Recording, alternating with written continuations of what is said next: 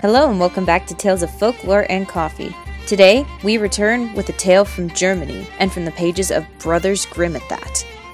This story is about two brothers in a sibling rivalry. While this may be a family podcast, there will be a description of harm and a darker tone coming from this episode. So if you have smaller children, exercise some awareness and that it may be a little scary for them. Episode 12, The Singing Jaw.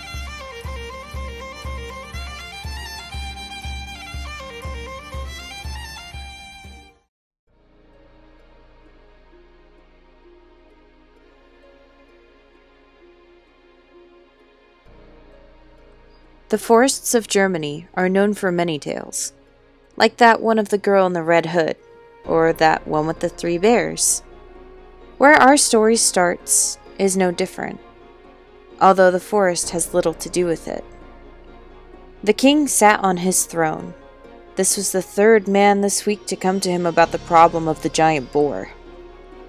As he scratched at his face, the king sighed. "Bring me the scribe," he bellowed. "A contract must be drawn up." He leaned back, thinking about the situation. He hoped someone would be brave enough to come and slay the beast. The farmer, who had been begging the king for help, leaped for joy, and was on his way to tell the village about the king's decision.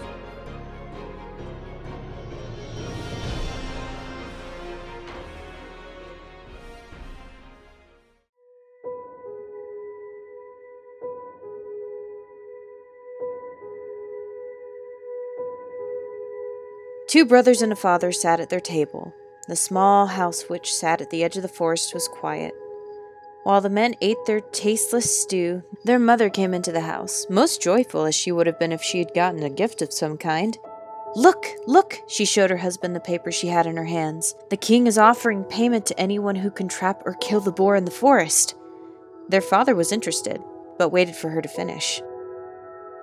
"He offers a life worth of gold, as well as his daughter's hand in marriage." Both young men looked up from their plates, then looked to each other. "Don't you think we should at least try? I mean, we do have some skill of some of the other men in the village."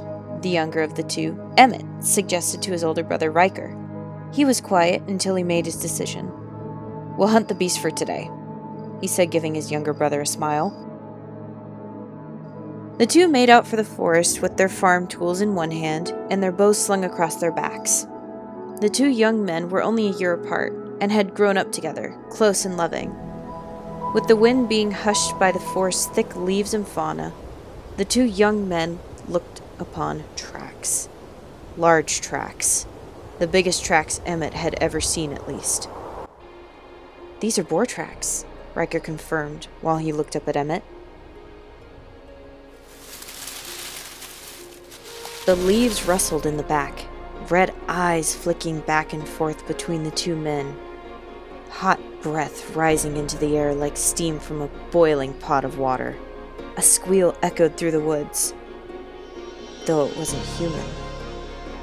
A boar of enormous size rammed in between the two men, knocking them both on their backsides. The boar turned, pawing at the ground, staring down the two men like it had done so many times before. Riker stared hopeless and terrified. Although Emmett notched an arrow to the bowstring, taking aim, he drew back. Emmett let out a breath and released the arrow. A moment later, the arrow buried itself within the animal's head, and it laid lifeless in the forest.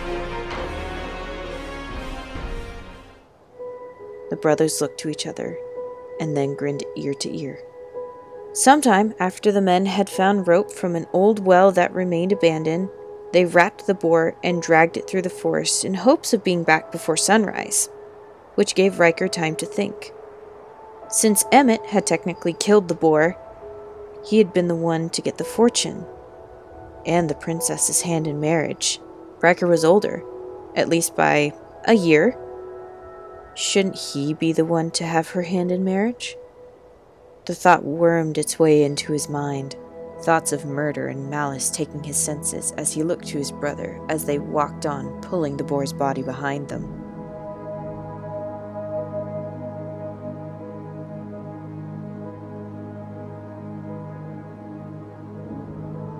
Later in the day, they happened upon an old couple's house. They were celebrating their boy's marriage, which had taken place earlier that day. And that's when Riker's plan came together. A devious smile curled upon his lips as he welcomed the invitation.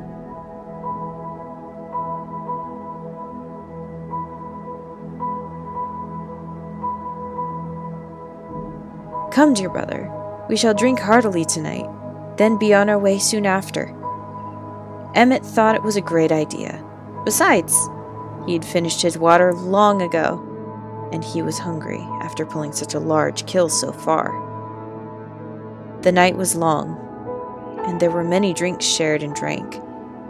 Emmett became heady from the alcohol as he ate to his heart's content. Soon, Riker thanked the couple, and the brothers were on their way.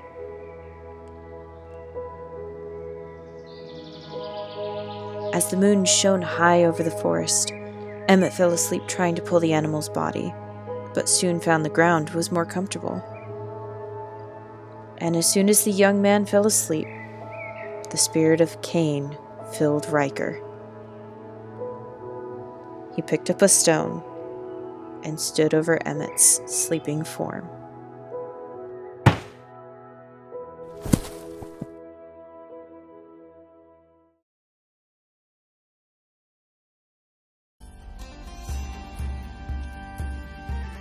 At times, this story was hard to write. I think it's mostly because I'm the oldest of 4 siblings, and even though there is such a thing called sibling rivalry and jealousy, I've never had the intent to kill over favor. When I first read this story, I was looking for new stories to add to the podcast, actually. This was late in the year. Last year, actually. Almost winter. Gloomy and in the pit of despair among things that could be considered exciting and light-hearted. I was intrigued, and I was also saddened at the fact that this story closely resembled the biblical account of Cain and Abel. I'm unaware if this fairy tale was inspired by that account or not, or if it was supposed to be a modern retelling of the time, but that's the direction I wanted to go with, I guess. Unlike the account of Cain and Abel, I wanted there to be a love between the 2 brothers, and when the killing blow came, there was a moment of hatred and sorrow from the older brother. Putting himself in that spot was very uncomfortable, but sometimes it's needed to see the darker side of a story and the corrupted mind of such. For a Grimm's fairy tale, it certainly had a grim fate. I'm sorry to leave you guys on such a grim note.